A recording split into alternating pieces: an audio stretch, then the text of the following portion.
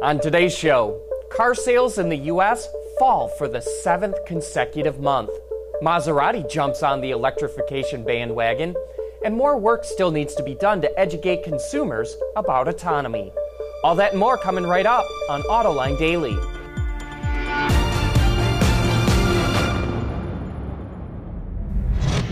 This is Autoline Daily, the show for enthusiasts of the automotive industry.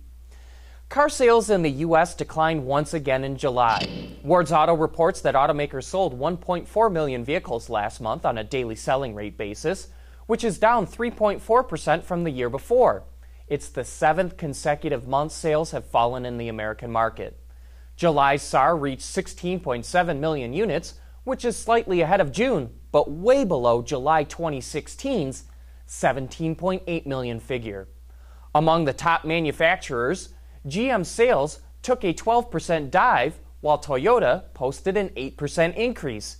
And take a look at that. GM just barely eked out Toyota. It's less than 4,000 units ahead of the Japanese automaker. Ford sales dropped 4%, and FCA's tumbled 7%. Meanwhile, Japanese rivals Honda and Nissan posted small increases last month. Looking at the rest of the automakers, Subaru posted the largest increase. Its sales were up 11%. Audi recorded a 6.5% gain.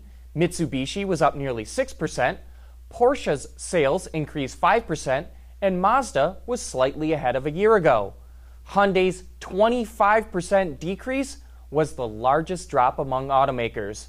Tesla's sales fell 20%, Volvo took a 15% dive, and German luxury rivals BMW and Daimler also posted decreases in July. As we've reported, inventory levels are still very high, with around 4 million vehicles on dealer lots.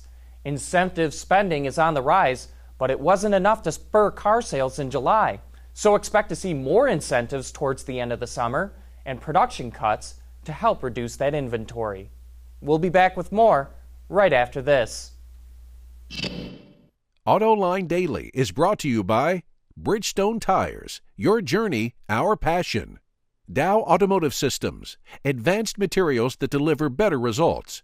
And by Lear, a global leader in automotive seating and electrical systems. Volvo and BMW are two of the most recent automakers to announce they'll electrify their entire lineups. And now FCA is jumping on the bandwagon. CEO Sergio Marchionne says that more than half of the automaker's vehicles will be electrified by 2022, and more specifically, all Maseratis will have some form of electrification by 2019. FCA has certainly dragged its feet. Currently, it only offers the Fiat 500e and Chrysler Pacifica plug-in due to cost and lack of demand. But the CEO says the moves are now, quote, absolutely mandatory because diesels are getting hammered, especially in Europe, and that, quote, some type of electrification on gas engines is inevitable. And speaking of diesels, the German government announced it will accept software updates for around 2 million diesel cars as a solution to improve emissions and avoid bans.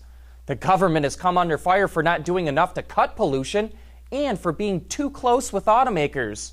Software updates may help ease some people's minds, but it could still be viewed as the government being soft on automakers. Some wanted companies to be forced into engine retrofits to cut emissions, which would have been very costly. The updates are easier and will cost about $350 million.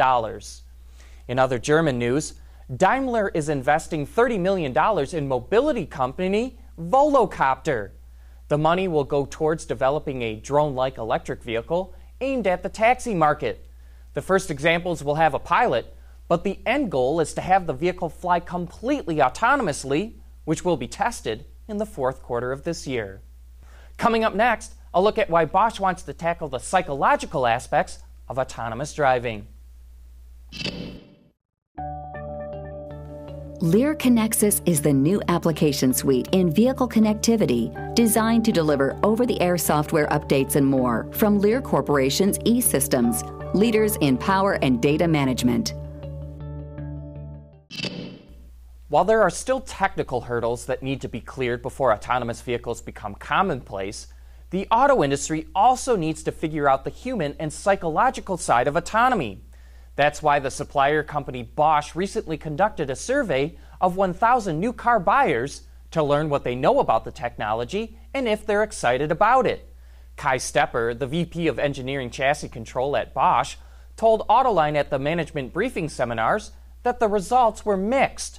The good news is that 52% of respondents said they will own an automated vehicle within the next 10 years, and some said they plan on owning more than one. But on the flip side, 47% said they're concerned about the lack of control and the ability to take over in an emergency situation.